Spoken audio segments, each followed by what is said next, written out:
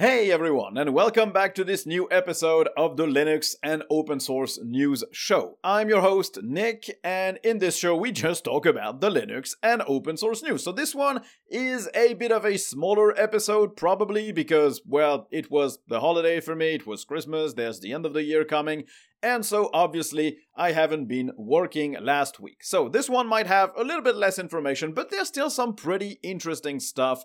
The first being Nate Graham of KDE fame explaining why X11 is a bad platform and why Linux is not a platform at all. And it's an interesting read. We also have some more regulation towards AI, especially in the US, but also Firefox working on their own local and private little AI helper.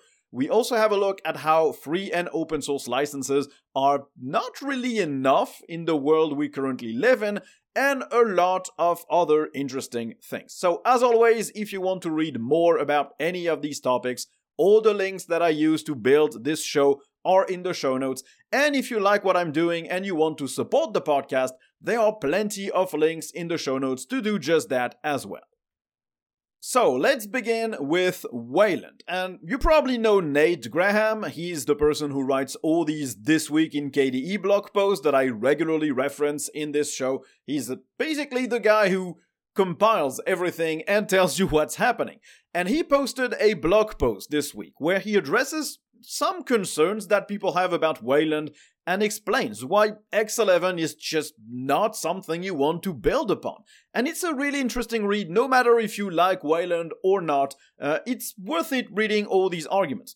So first, he addresses the semi-recent Wayland Breaks Everything blog post. It's something that's been floating around for a few months, maybe a year. It's written by the main developer for app images, and it's notoriously full of false claims, of weird ways of looking at issues, and stuff that just isn't true anymore or hasn't been true since even before he published that blog post.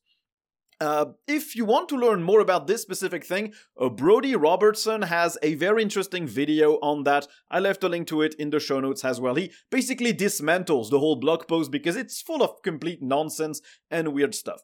So this person who wrote the Wayland Breaks Everything blog post also has started a new GitHub repo where he basically wants to try and implement or let people implement additional protocols on top of Wayland to support stuff that X11 does but Wayland doesn't, which in itself is a laudable goal, like let's try and build some more stuff. Except all the protocols that they want to implement are things that Wayland does not want to implement in this specific way because, well, it's insecure, it's how X11 did it, and it's just not compatible at all with the vision for the Linux desktop, with portals, or with using standardized components like dbus and portals. So Nate Graham addresses all of this. He basically says that this approach can't work, because all of these protocols would be add-ons on top of Wayland, and so no app developer would ever support them because there's no way of knowing if these protocols are actually in the system of the user or not. So either you implement them with an if condition, like if it's there then you use it, if it's not then you don't have access to the feature. It makes no sense. No one is ever going to support that, not considering the fact that for now the GitHub repo for all these protocols is completely empty. It's just a place where these protocols could be implemented if someone ever decided to try and do that. So basically he says that everyone looks at that with a nice little chuckle because like no one really thinks this is going to amount to anything, and it's basically pure Wayland hate being built up to show, hey, look at what is not supported yet, even though those things were never meant to be supported. They're relics of X11 that should not be implemented in this specific way. The feature could be useful, but the way they want to implement it is definitely not the right way to go about it. Again, I will point you to the video from Brodie Robertson. It's in the show notes. It explains everything much better than I could ever hope to do. Now, obviously, Nate points out that all this work from the app image dev is looking at things from the wrong end of the telescope. They're thinking in terms of Wayland breaks everything, instead of realizing that it is applications and desktops that need to support the new Wayland protocols. And I'm saying new protocols, but they're not new. Most of them have been around for a long, long while. Now, the apt comparison that Nate uses in the blog post is, it would be like saying Linux breaks Photoshop. Like, obviously, no one thinks like that. It's not Linux that breaks Photoshop. It's Photoshop that needs to be ported to Linux. The issue remains that Linux doesn't have Photoshop, but the issue is Adobe doesn't have a Linux version. It's not that Linux breaks the application. It's the same thing for Wayland. It doesn't break everything, it's just that some apps don't support it correctly. And basically, Wayland was never meant to be a drop-in replacement for X11. It was never intended to be that, and so it's not that. It will replace X11, but it's not a drop-in replacement with exactly the same architecture, because that would make no sense. Now, Nate then moves on to explaining why X11 was a bad platform to build upon to begin with, because it was intended as a platform, not just a display server. It came with its own graphical toolkit to build applications. And this toolkit was so bad that it led to the creation of Qt and GTK and then KDE and GNOME, because basically the toolkit worked in a very weird way that meant that launching another app could break one that was already open. It looked absolutely horrible, it lacked a bunch of components, it was basically not usable at all. And so that's why we got GTK and Qt, and that's why we have applications that don't look the same and we are fragmented there, because X11 was a bad platform to begin with. And Nate concludes by saying that basically Linux is not a platform. And that's something I already said in a video a while back. You don't develop a Linux application. You develop a KDE app, a GNOME app, an Elementary app, or an Enlightenment app, or maybe in the future a Cosmic app, which is based on a specific toolkit and framework. And that's what allows you to communicate with Linux. You don't write an app that directly talks to the GNU tools or to the Linux kernel. Now, the real platform nowadays on which you want to build is Wayland, Pipewire, and Portals. They are basically the set of APIs and libraries that provide all the features that an application needs. You have ways to interact safely with the file system, you have ways to send notifications, you have ways to send something to be printed, to drag and drop stuff, to use the correct theme, the correct accent color, you have an audio system, a video system, something to interact with your webcam, a way to display windows, desktops, toolbars, to manage them. It's the platform. No matter the toolkit that you use, because the toolkit talks to Wayland, to Portals, or to Pipewire, the platform, the underlying platform, is now Wayland, Pipewire, and Portals. And so, in this Wayland breaks everything blog post, and in trying to implement newer protocols on top of Wayland to basically rebuild X11 as it was on top of Wayland, the person is misinformed, because they want the platform to not depend on the components that the platform uses. They're thinking in terms of, you're developing a Linux app, which has never been the case. They basically think that stuff like Wayland, Portals, or Pipewire should be entirely optional, but they're not, because they're the foundation of virtually every single Linux distro and system out there. So considering those things as optional and building protocols that don't depend on those things is a fruitless effort, because you're just duplicating work again for no valid reason. So I think Nate is right here. Obviously, some people might call me a Wayland shill, which maybe I am, but you can't deny that Wayland is what we're all going to be using at some point. No one is working on X11. You won't be able to use it in 10 years. So yeah, I think Nate is right. I also think that he's right in thinking that this platform, Wayland, Pipewire, and Portals, should have its own name, because it's basically sort of the Linux SDK. You could pair it with GTK or GNOME, but it should probably be packaged in a single way or documented in a single place so that app developers know how they can interact with that. And yeah, it should probably have its own name, maybe the core of Linux desktops. He's suggesting PW2 because that's Pipewire and Wayland and Portal, so that's 2 P's and 2 W's. But yeah, who knows? I think it's a very interesting blog post. No matter if you hate Wayland or not, it's interesting to read about that because it sort of puts things into perspective. Every project in the future is going to move to Wayland. Maybe it's in 2 years, maybe it's in 5 years, maybe it's in 10 years. but no one is going to keep working on X11, so at some point you won't be able to use it. And to begin with, it wasn't that great. It might be better than Wayland for now for your use case, but you can't deny that X11 is a giant mess. It's broken, it doesn't work, it doesn't support all the latest things, it's completely insecure by design, it's just not something we can keep using. And so the right way to look at this is, okay, maybe Wayland isn't ready for me right now, so I'm gonna keep using X11. But don't turn that into Wayland breaks things, because that's not the case. It's app developers port their apps to the new platform that everyone will be moving towards. And that's a way more productive way of looking at things, instead of trying to pick a side and saying, oh no, Wayland is so bad because it doesn't support this right now. It's a feature.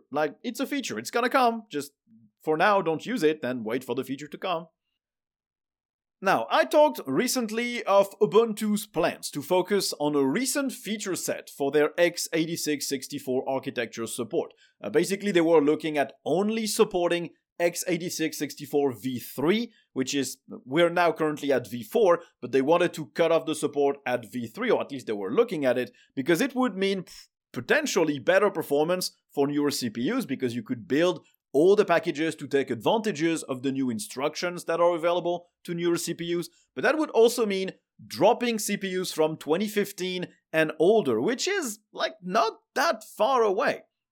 And so they were asking and wondering, is the performance difference enough? How many people are going to be left in the dust? And Phoronix has the answer for at least the first part of the question, which is, what are the performance benefits? So Phoronix benchmarked all of that mostly on server-side applications, and it looks like there definitely are performance benefits for a lot of at least server-related use cases. Some workloads are absolutely much faster when using the Ubuntu builds that they provide, made for the v3 of x86-64. So all packages were compiled with the new instruction sets to make sure that they take advantage of everything recent CPUs have to offer. Now, something they can't do right now, because if they do so, well, obviously CPUs that don't have those instructions will not work. Some applications will flat out not work. But apparently those performance gains are really limited to a subset of use cases. It seems to be really beneficial when the CPU is under heavy load, or when you have graphical intensive tasks that are CPU bound and not GPU accelerated. So it's not a clear win when there is a performance gain. It is absolutely significant. It's a big gain, but it's not everywhere, and it's not necessarily for standard use cases that people using a desktop might focus on. So it remains to be seen what can be done with this. Ubuntu basically has three options. They could not change anything, they keep supporting everything, they keep building the packages as they were, because it's not the time to do that yet. They could decide to drop older CPUs and so leave a bunch of people behind because their computers won't be able to run Ubuntu at all, or they could maintain two sets of packages. They could have two builds of each package, which would be an enormous task. One that is limited to v2 of the architecture, one that is taking advantage of v3 but doesn't work on all the CPUs. I would really be surprised if that was the route they went, because it's obviously a lot of maintenance work to rebuild those packages, and a lot of storage space as well, so it probably is not an interesting way to do it. But yeah, the gains, they're there, they're significant when they occur, but are these gains important enough and broad enough in terms of use cases to justify leaving a bunch of older pieces behind? Personally, I don't think so, judging from the first benchmarks. Maybe it needs a bit more time in the oven. Maybe in 5 years, saying, okay, you know what, these CPUs from 2015, yeah, they we don't care, okay? If you use that, then you use a distro specifically tailored for your older hardware, it's okay. But right now, it's probably too soon compared to the gains that at least Phoronix could find in their benchmarks. Now, speaking about optimizations, KDE probably will get dynamic triple buffering soon. If you don't know what that is, it's a feature that improves latency and smoothness when you don't have a very powerful GPU the GPU basically takes a bit too much time to render a frame, so it misses the deadline for VSync, and so it has to delay the display of the frame for just the next cycle. And so it results in either jittery frame rates or just you clicking on something and the action taking a bit longer than it should. Like the display doesn't refresh fast enough. And that's something that you can notice on Vanilla GNOME and on KDE as well, if you don't have a powerful, well, not necessarily a powerful, but if you have a weak integrated GPU, that's something you'll definitely notice. There's also a patch for that for GNOME, which should land in GNOME 46. It's something that Ubuntu already implemented themselves, and they have done so for a few versions now, but KDE didn't have that yet. So there's now a merge request open for Kwin to fix that thing. It's not completely finished, there are still some discussions. Developers are debating whether they should bring it to x.org as well, because for now it's just for Wayland, and honestly I think they shouldn't bother, because, well, that's been their motto for Plasma 6, like, we're not developing any new features for x.org, so they probably shouldn't, but if it's not that hard, why not? And they're also talking about how they could transition between double buffering and triple buffering, because you don't necessarily always need to use triple buffering. If your GPU is powerful enough, then double buffering is enough, and so you're gonna spare the GPU a little bit of extra work. So yeah, they're debating a few things, but it looks like this is going to come, maybe not for Plasma 6, but maybe at a point update to Plasma 6 in the future. So that's pretty nice. It's gonna mean improved responsiveness, improved latency, on KDE and on GNOME for their next releases, which, yeah, pretty cool. Running Linux on all the CPUs. If Ubuntu lets you do so, it's gonna be a better experience. Now, on the topic of desktops, we have an update to a desktop I virtually never talk about and that nobody virtually talks about, which is Enlightenment. Enlightenment is, if you don't know about it, a full desktop. It's a set of libraries, but it's also a graphical shell and a suite of basic applications. But it's not something that moves really fast. It's been around for a long while. It already existed way back when I started using Ubuntu in 2006 or something, or 2007 maybe it started. It's an old project. It's been there for a while, but it doesn't really move all that fast. It doesn't see updates often, and it's relatively bare bones, which means it's often forgotten. So it's been 2 years since their latest update, and now they have a major one, which is version 0.26, and it has a few interesting updates. First, you're now getting a direct display control option, which lets you control the display brightness of your display with more granularity. You also get larger previews for your tasks in the task manager of the desktop, and they also added an experimental mode as well, which obviously is important and something they should focus on. And notably, the Enlightenment framework, like the Enlightenment libraries, they're the thing that Budgie wanted to use to build Budgie 11, but they might reconsider because support for Wayland in Enlightenment is not fully there yet, and they're not making it their priority, which means Budgie 11, which is supposed to be Wayland only, might need to look at another avenue for that. Now, in terms of other updates to the Enlightenment desktop, the file manager gains support for custom actions, which means you can add desktop files in a special directory, which will add entries in your right-click context menu in the file manager. The desktop also gains support for the dbus API that lets you lock or unlock your desktop, and they added a new watchdog thread that basically looks for stuff that is stuck, stuff that is using too much resources, and basically trying to smooth that out to ensure that the desktop is more responsive and more stable. They added an API so notifications can now play sounds, which I'm not a fan of, but I guess maybe it's useful in some cases.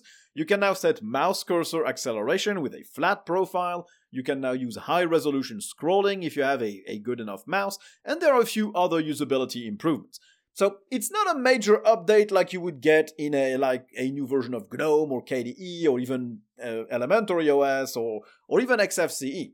And Enlightenment has a pretty glacial pace in terms of updates. It doesn't receive them often. It's basically on the same level as something like XFCE or Mate, but it does look pretty interesting. It looks relatively speedy and fast. I think it's renowned for that, for being really not that resource intensive. It does look interesting, so maybe I should cover it at some point. Well, let me know. You can leave a comment, by the way, if you don't know, on these shows at podcast.thelinuxexp.com. So if you're interested in me covering Enlightenment in a video on the YouTube channel, let me know in a comment. Now, good news for Linux gamers, we now have the release of Nobara 39. Nobara is basically Fedora, but retooled to have all the latest drivers, kernels, and just support for Linux gaming. All the tools that you need to have a good Linux gaming experience out of the box. It's from the developer of Proton GE, which is already a fork of Proton meant to add better compatibility for games. And so Nobara 39 is based on Fedora 39, and it still packs everything that you might want to start gaming on Linux. But it does have one major change. They are moving away from GNOME and moving to KDE as the default. And they advance a few reasons for this.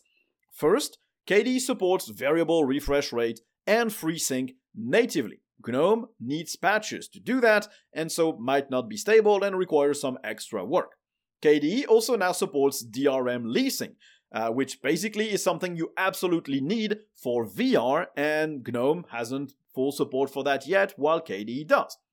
KDE also better supports the fractional scaling protocol on Wayland, and fractional scaling in general. GNOME still considers that as experimental, and Nobara developers also advanced the fact that SteamOS uses KDE in their desktop mode, which means that KDE might receive more gaming-focused patches in the future compared to GNOME, maybe from Valve, maybe from KDE developers working with Valve. So it's not a bad choice, and honestly, I might be crucified for this, but the more I use KDE, I've moved to KDE a few months ago, and the more I use KDE, the more I'm thinking that currently it is the superior desktop. We'll see if I revise that with the release of Plasma 6. KDE 5.27 hasn't been as stable as GNOME was in my experience, especially with the Wayland session and NVIDIA drivers.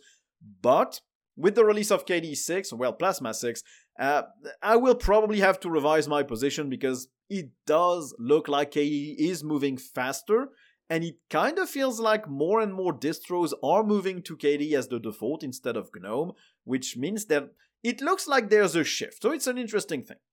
Now, apart from that, to go back to Nobara and to stop ranting about stuff that has nothing to do with the topic, Nobara also packs the very latest NVIDIA drivers by default. They also add a few patches to their OBS package, OBS Studio, to better support Wayland. If you don't know, Nobara is aimed at gamers, but also at content production, so it facilitates the installation of DaVinci Resolve, of OBS Studio, of various FFmpeg-dependent tools and stuff like that. They also fixed their Welcome app to now install fixes for DaVinci Resolve and for various Steam games in just one click. They also updated their Steam package. It should yield better performance and better compatibility. And they also moved to DNF5. Fedora is stuck on DNF4, and they decided to not use DNF5 until, I think, Fedora 41, which is going to be in a year. So Nobara already moved to it. I don't know if it's the right move, because if Fedora considered it not stable enough, maybe it's not the right move, but I don't know. Fedora, at least DNF5 is much faster than DNF4, which means speedier package installs. Let's just hope it doesn't sacrifice stability or creates dependency issues. And Nobara also moved to Chromium as their default browser instead of Firefox, which is a change I just simply cannot agree with. Let us not reinforce the stupid Google Chromium Blink monopoly, because that's really bad for the web. Now, in various tests since Nobara was released, it basically always emerged as one of the best, highest performing Linux distributions for gaming. And that includes beating Windows 11 in a recent benchmark made by a German website on 5 games that all used Proton, including Cyberpunk, Hogwarts Legacy, and more. And Nobara trounced Windows 11 and basically beat every other Linux distro in all benchmarks from a margin of 1 to 10% depending on the game and the use case. So if gaming is your main activity on Linux, then probably Nobara currently is your absolutely best option. You have everything you need pre-installed. It does have patches and stuff to have the best performance possible for gaming. It's probably your best option out there. It might not be as stable as other options, but if all you do is gaming and you don't install thousands of various libraries and weird packages, then probably you'll be fine on that. Now it's time for two little segments about AI. The first one is Firefox. They're gonna get their own AI toolbox, or at least Mozilla is working on one. It's much like every other browser is trying to do right now, but of course, since it's made by Mozilla, they're looking at things a bit differently. They're building something that is called Memory Cache. It's an add-on for Firefox, and it's built using something called Private GPT. It means that you're training a local AI only with your own data, your own browser history, and other local files that you might want to give it. You could give it some PDFs, some documents, some URLs. You decide, or maybe your browser bookmarks. You decide where to feed that thing, but by default, it's gonna feed on your browser history. And everything is run locally. The AI doesn't have a cloud-based implementation, it doesn't send anything to the cloud or to a giant tech company, and the AI basically just uses your idle time in your computer to try and generate insights about what you've been reading. So it's an experimental project yet, it's still being worked on, but I think it's a pretty interesting take on AI, because it's not trying to replace web search with a bot that gives you one single answer, because that approach, I feel, is a terrible one. It's the one single answer is often insufficient, it will often be inaccurate, and so with an AI that is used to improve your research and not force feed you a single information, I think it's much better. Basically, you've been reading, you've been researching a specific topic. I'm researching something for a video. I'm looking at a bunch of websites about, let's say Systemd. I want to learn more about Systemd. I'm looking at a bunch of websites, articles, technical documentation, and everything. And in the background, the AI is thinking, okay, this guy's looking at Systemd, that's the main thing. He's been looking at all these resources. And then with just the extension, I click on it, it gives me a nice little summary of everything I looked at, it looks for comparison points, and it might even suggest other resources that I might want to look at. That's the right way to approach things. It's not to replace your research, it's to improve it. Based on what you looked at, it's building, let's say, a summary and a basic comprehension guide of what you looked at and what you could look at next. I think it's the right way to look at things. It's like a research assistant instead of giving you a single definitive answer that will often be completely insufficient. And also it looks like it's built to be private, which is a nice plus, because using stuff like ChatGPT or a Google's future AI or Meta's future AI will be a freaking privacy nightmare. You all know it. It's built to collect all your data on everything you're looking at with your consent, because obviously you're giving it consent to just look at what you asked it, what you gave it as a prompt. It's terrible. You don't want to use those things. It's much better if you use a locally run private AI that doesn't sync anything to the cloud. So the project, obviously coming from Mozilla, it's open source under the Mozilla public license, and I'm really interested to see if it could be helpful to summarize research, to suggest new information sources, basically to be your little research helper. I think it's the best way to do things.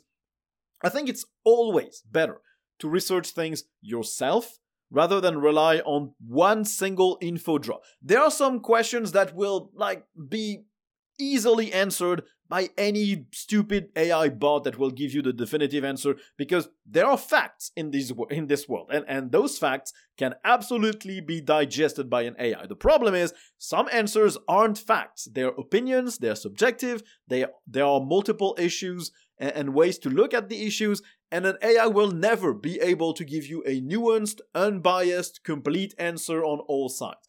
It just cannot do it because it doesn't understand the context, and I don't think it ever will be able to.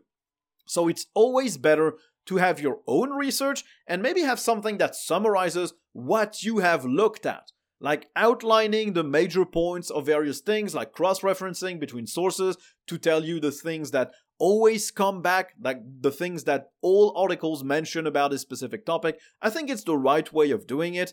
And Of course, whether Mozilla should focus on that instead of trying to revive Firefox, because it is dying, losing market share fast, it's losing support from major websites, and it might just not be able to browse the web for much longer.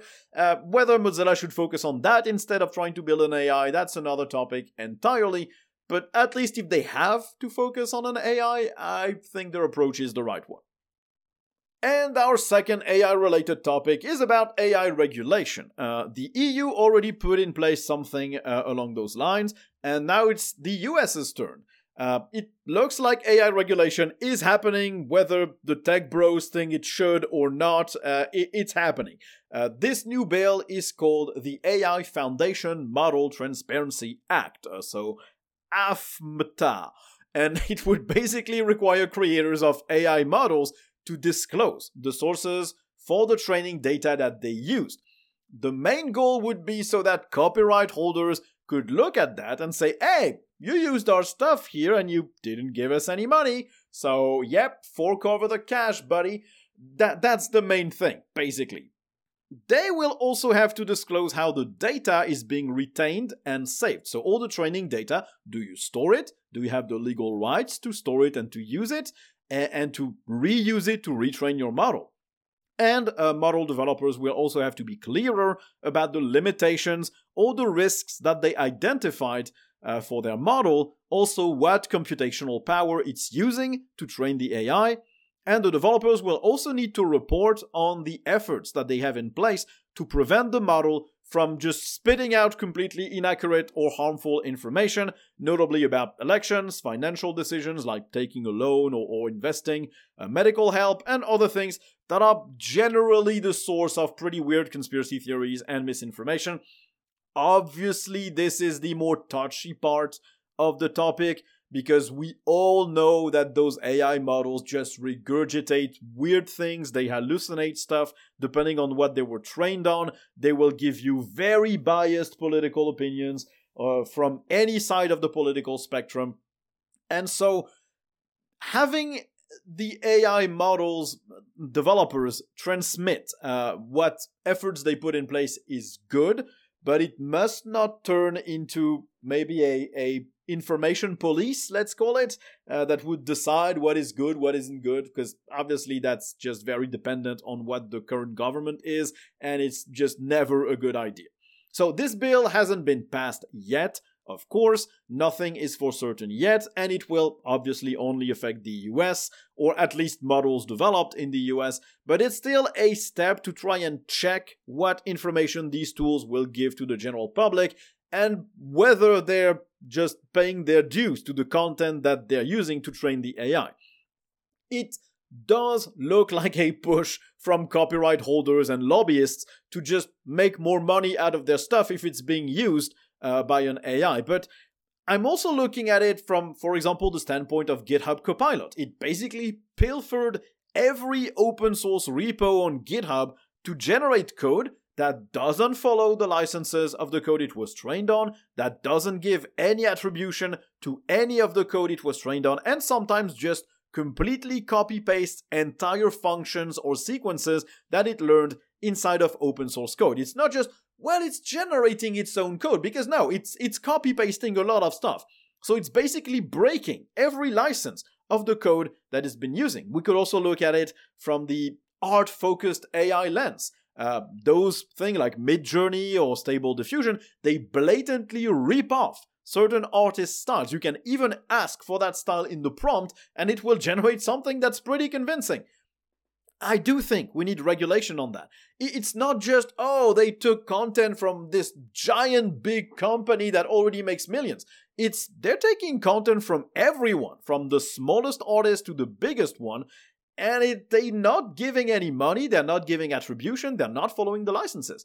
So I do think we need regulation on that front. Using material in an AI, which is a new use, because you're training the AI. Is it plagiarism? Is it covered in the current copyright laws? No one really knows. So it needs to be regulated to decide what we need to do on that.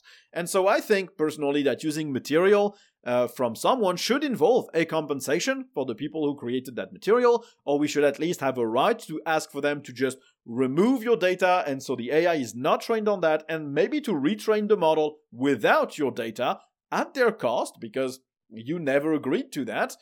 If it's being used to create stuff that is meant to replace your material, like for example, I'm making Linux news video. If an AI was trained to read and look at all the various sources I usually use to build those videos, it's trained on my videos to know the rhythm, the number of articles I put, which points I focus on, and then it spit out like AI-generated videos doing the exact same work that I do.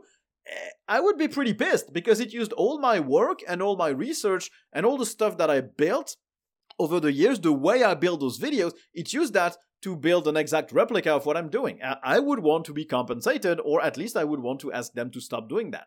And that's something I should have a right to because it's my work, and it's weird. So I can only imagine for someone who really creates something out of nothing, like an artist or someone writing code, it must feel even worse. So I think it's good to have those regulations in place. Obviously, I don't want them to turn into the information police and just saying, oh, your AI cannot talk about this topic because it's too sensitive, because that would suck.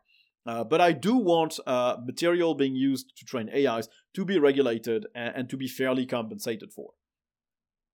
Now, on the open source side, there was an interesting look at how open source sort of needs to evolve for the modern world and what will come after open source, because apparently our licenses don't seem to be fully adapted to the current world. Bruce Perens, I'm not sure how it's pronounced, Perens? Basically, he was one of the main impulsors of the open source movement. He discussed that specific issue. He said that open source licenses are currently full of loopholes that are being exploited by many businesses. One of these being, for example, Red Hat, because Red Hat sells open source software under the GPL, so they are using software licensed under the GPL, which means they should not have the right to put restrictions on how you access the source code. But they do, because you do get access to the source code when you're a Red Hat customer, and you do get access to the source code of the patches for as long as you're a Red Hat customer. But with that source code, you're not allowed to redistribute it, or your customer agreement will be terminated. So Red Hat is putting restrictions on the redistribution of the source code they generate under the license under the GPL, and that's something the GPL explicitly forbids. But since they're building a contract around it, it sort of works in a legal sense. It's just completely against the ethic and the letter, the spirit, of the GPL. It's authorized by the letter of the license because they built a contract on top of it, but technically that should not be allowed. It's a loophole, basically.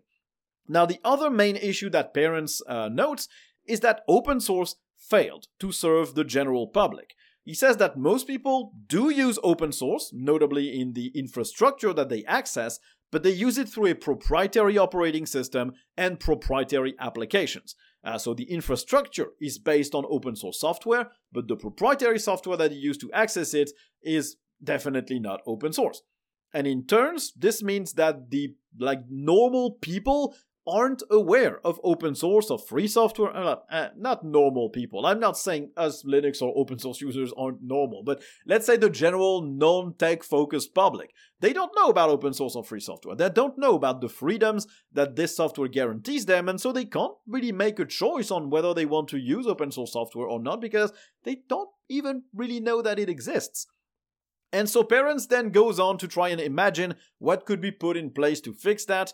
It's something that he calls post-open, so what comes after open source. And obviously it's all wishful thinking, it's just ideas without really any means to implement them. But basically what he would like to see is a yearly compliance process that businesses would have to take, and that would check if they actually respect the principles of open source, respect the letter and the spirit of the licenses, and it would also make businesses pay a fair amount for their use of open source software to build commercial products. That money would then be used to fund developers who write software that is targeted towards the general public to improve adoption of open source software in day-to-day use cases. Now, like I said, it's all wishful thinking. There's absolutely no real way or organization that could put all of this in place. But Parents says that the GPL just cannot be a license anymore. It needs to be a binding contract.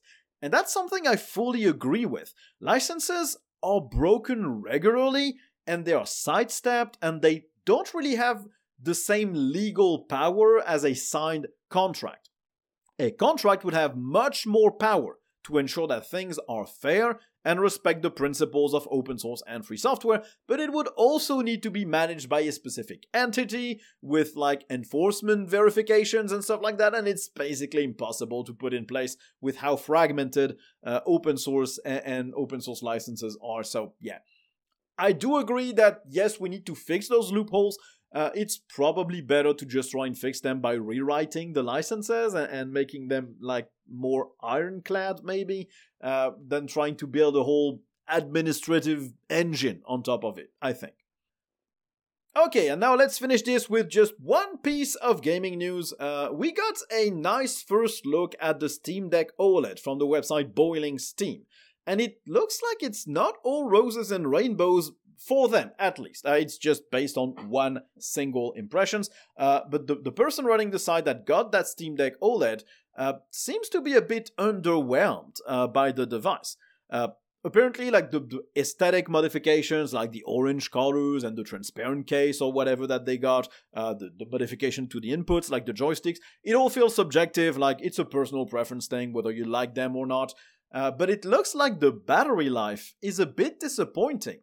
Boiling Steam noticed that when playing at the lower brightness levels, for example, when you're in your bed at night with no lights on and you want the brightness to be as low as possible to not destroy your eyes, the new OLED model seemed to draw more power in that state than the old LCD deck, half a watt more, especially when playing smaller and less demanding titles. It looks like when you're playing heavier titles that really do draw a lot of power, then the battery life gets better on the OLED than on the LCD, but for smaller indie titles that generally would net you a nice battery life on the LCD model, the battery life was a bit lower on the OLED model, which is counterintuitive because the battery is bigger, so maybe the OLED doesn't go as dim as the LCD, and its base power consumption is higher than an LCD display, or at least than the LCD display that the deck uses. Maybe it's because it's a bit bigger. Maybe there aren't more pixels. I think it's the same resolution. But yeah, I don't know what the deal is. But basically, yeah, indie titles at lower brightness definitely do not yield a better battery life. It's actually a bit worse. But for more demanding titles, it's better. They also reported, and they don't seem to be the only ones reporting that, there are a few problems with audio crackling and electrical noises when using the audio jack. They apparently tried it with like different headsets and it always does that, and they're not the only ones having that. Valve apparently even asked some people to return their devices because they couldn't fix the issue. And apparently the display brightness also doesn't go as low as the LCD, which is like one of the problems of LCD displays. They do get pretty bright, especially since this one supports HDR, so it does have a higher brightness cap than the LCD model, which means that if you're gaming in a dark room often, like if you want to slot in a few 1 hour gaming session before going to bed, your eyes might not thank you with the OLED model. Now, apart from that though, the impressions seemed positive. The OLED display is really beautiful, HDR is cool, the 90Hz refresh rate is definitely an improvement, so it's all dependent on your use case. Apparently the use case for the person running Boiling Steam is playing in the dark at night and not super demanding games, and for that apparently the OLED model is not as good as the LCD one, but for a lot of other use cases it will obviously be a big improvement compared to the regular model. Now, as I previously said a bunch of times, I have no plans to buy an OLED deck. I will probably buy a newer model when they release, like, I don't know, a Steam Deck 2 with, like, a much improved CPU and maybe a redesigned thing. I don't know, maybe higher resolution. But for now, my LCD deck is more than enough for what I do on it, so no plans to upgrade there. But if you do have an OLED deck, and if you did receive it, let me know about it. Let me know what you thought. You can leave comments on this podcast at podcast.thelinuxexp.com. And this will conclude this episode. I thought it would be shorter, but it wasn't, because I ranted a lot about AI and about KDE. So I'm sorry about that, but I hope you still enjoyed the episode. As always, if you want to dive deeper into any of those reads, I especially recommend the X11 is a bad platform article from Nate Graham, and also the article about open source licenses that might not be enough anymore. Those are the two ones that you should absolutely check. If you want to read any of those, all the links are in the show notes. And if you want to support the show, all the links are in the show notes. It helps me just make this podcast relevant, pay for the hosting, and keep doing this. And also, as a tidbit of information, if you become a Patreon for the podcast and the YouTube channel, it's the same Patreon. Memberships start at €1 per month or $1 per month, depending on where you live. It has regional pricing, I think. If you become a patron, you will get a daily little podcast about the Linux news. So you will get an RSS feed that you can add to your podcast client, and you will get, well, not only my own weekly rant where I talk about the channel, the podcast, stuff that interests me in the Linux world, but you will get a daily recap, 5 to 10 minutes of everything that happened the previous day in the Linux and open source world. So if you like your news really, really fresh, you can subscribe to the Patreon right now, and starting in, I think it's 3 days, starting on Monday, you'll get your daily little podcast for just that. So thanks for listening. As always, thanks for supporting the show for everyone who does that, and you will hear me in the next one, I guess.